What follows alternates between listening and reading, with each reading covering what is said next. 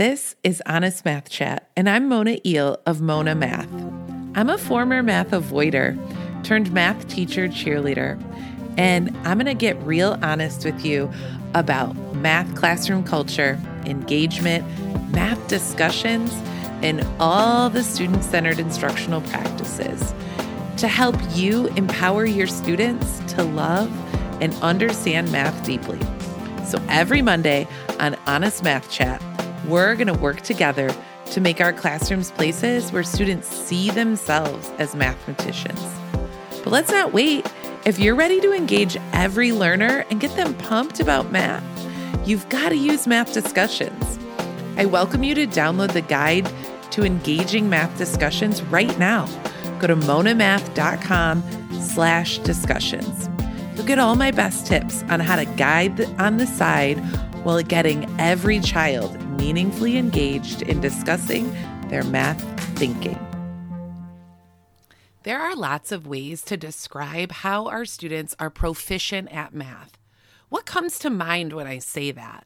Measuring our students' math proficiency. Hopefully, the 5 strands of math proficiency come to mind. We've spent the last few weeks, each Wednesday episode, breaking down the 5 strands of math proficiency from the research inside of Adding It Up. If you didn't catch those episodes, you can go ahead and scroll back through Apple Podcasts or Spotify, wherever you're listening. Or if you go to monamath.com/5-strands, where I have all of those episodes linked for you to listen to easily. However, those 5 strands aren't the only way that we define math proficiency. In fact, they work closely with the Common Core State Standards for Mathematical Practice. So, standards for mathematical practice describe the varieties of expertise to develop students from K to college in math. They focus on processes and proficiencies in math. The processes are based on NCTM's process standards for problem solving, reasoning, communication, and representations, and drawing those mathematical connections. The second set of standards are based on the 5 strands of mathematical proficiency, which we just did that whole series on, so you can go back and listen to those, and those are going to connect nicely with the standards of mathematical practice that we're talking about today. The standards for mathematical practice describe how students develop as mathematicians throughout their elementary, middle, and high school years. They connect mathematical practices to content. So let's break down what these standards include. They include behaviors of mathematicians, understanding of math, development of reasoning, and mathematical communication. They are interwoven, but each unique. They use math to think about math. I want to say that one again because I love it.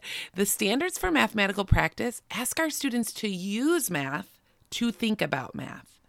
Gone are the days of teaching our students isolated skills and then allowing them to, quote, do math. Instead, we have to do math. We have to use math to think about the math. NCTM has a suggested way to think about standards for mathematical practices using these questions to reflect on. So, number 1 is when you're looking at one of these standards for mathematical practice, think about why is this practice important?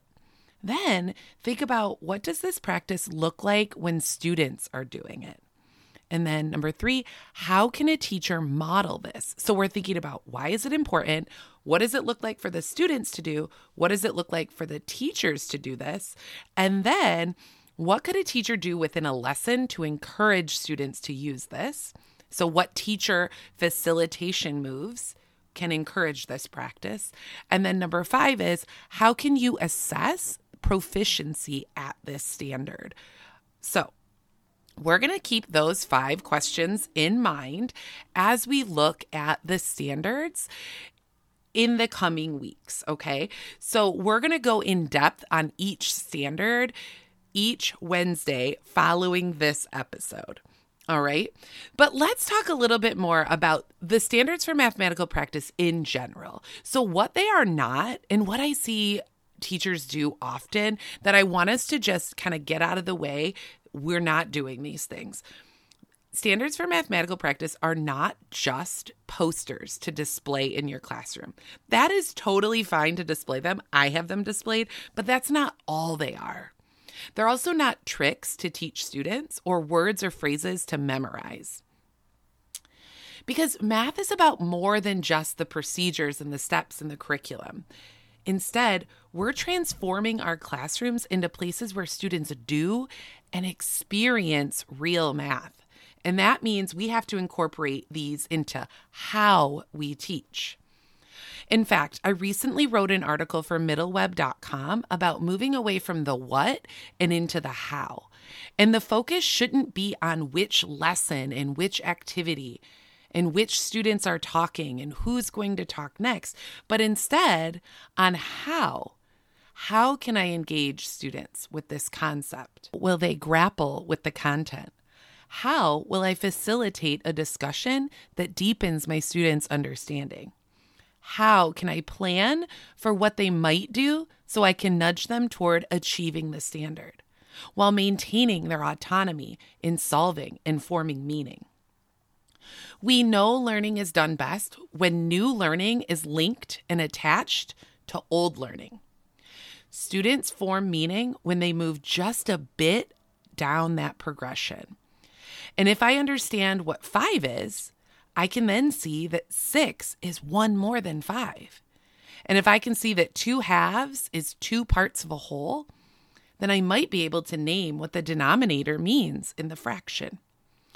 However, when our scope and sequence moves in ways that our student's brain doesn't, it moves too fast, or it introduces new concepts that don't link to that old learning, then we lose our students. They fall behind on that scope and sequence that doesn't actually even exist.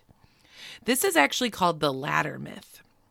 The ladder myth is an idea that mathematics can be arranged as a sequence of subjects, each being in some way more advanced or higher than the previous one. The effect is to make school math into a race, where some students are ahead of others and parents worry that their child is falling behind. And where does the race lead? What is the finish line? What's waiting there, right? It's a sad race to nowhere. In the end, you are just cheated out of doing real math, a real math education. So the idea here is that it's not about what chapter comes next and what skills our curriculum says to do next, but math is an interwoven web of concepts.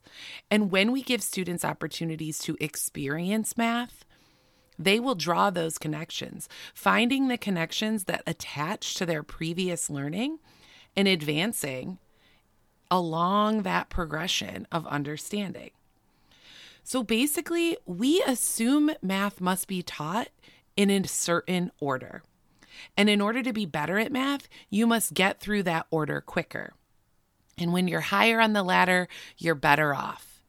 But in reality, math is that integrated web of skills and content, or as the standards for mathematical practice tell us, the processes and the proficiencies.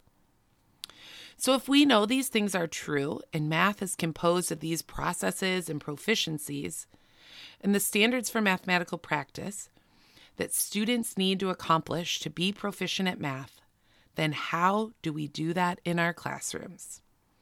You've heard me talk before that this is my mission, to help teachers learn the how.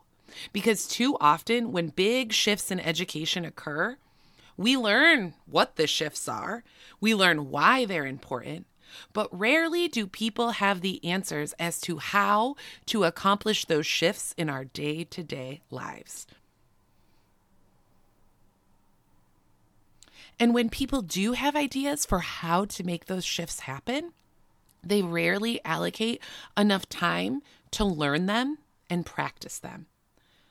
So that's what we do here at Mona Math. We're all, I'm saying that like there's more than one. It's just me, y'all. I'm Mona. Anyway, the dream is to have a team, but right now it's just me. What I do here at Mona Math is help you figure out the why. And the best part is, although it's complex, it doesn't have to be hard. We have to be smart about what we do and plan, using highly effective strategies, high yield instructional practices. So how do we bring these standards of mathematical practice to our students in our day-to-day lives, in our classrooms? Here's some ideas of how. Through daily problem solving, through daily productive struggle, daily math discourse, daily math culture building. Do you see a pattern here? Daily time to reflect, set goals, and work toward them. Daily time to share our reasoning and critique the reasoning of others. Daily time to justify with words, pictures, and numbers. And daily time to grapple with complex problems. I feel like I could go on and on, but instead, for the next few weeks in mini math chats on Wednesdays, we'll be diving into one of each of the standards for mathematical practice. First up is number 1, make sense of problems and persevere in solving them on this Wednesday. So I'll meet you right back here on Wednesday for standards for mathematical practice number 1. Well, that was your dose of honest math chat for today, friend. Thanks so much for listening. It would mean so much to me if you subscribed, shared this podcast with your friend, or leave a comment. If you have not downloaded my free guide that I made in response to the questions you have all about engaging your students in math discussions, go grab it, monamath.com/discussions. And if you have other questions that I haven't answered, shoot me a DM on Instagram at HelloMonaMath. I can't wait to chat more with you next week. Remember, we're here every Monday. I'm always listening on my way to work. When do you listen? See you soon, friend.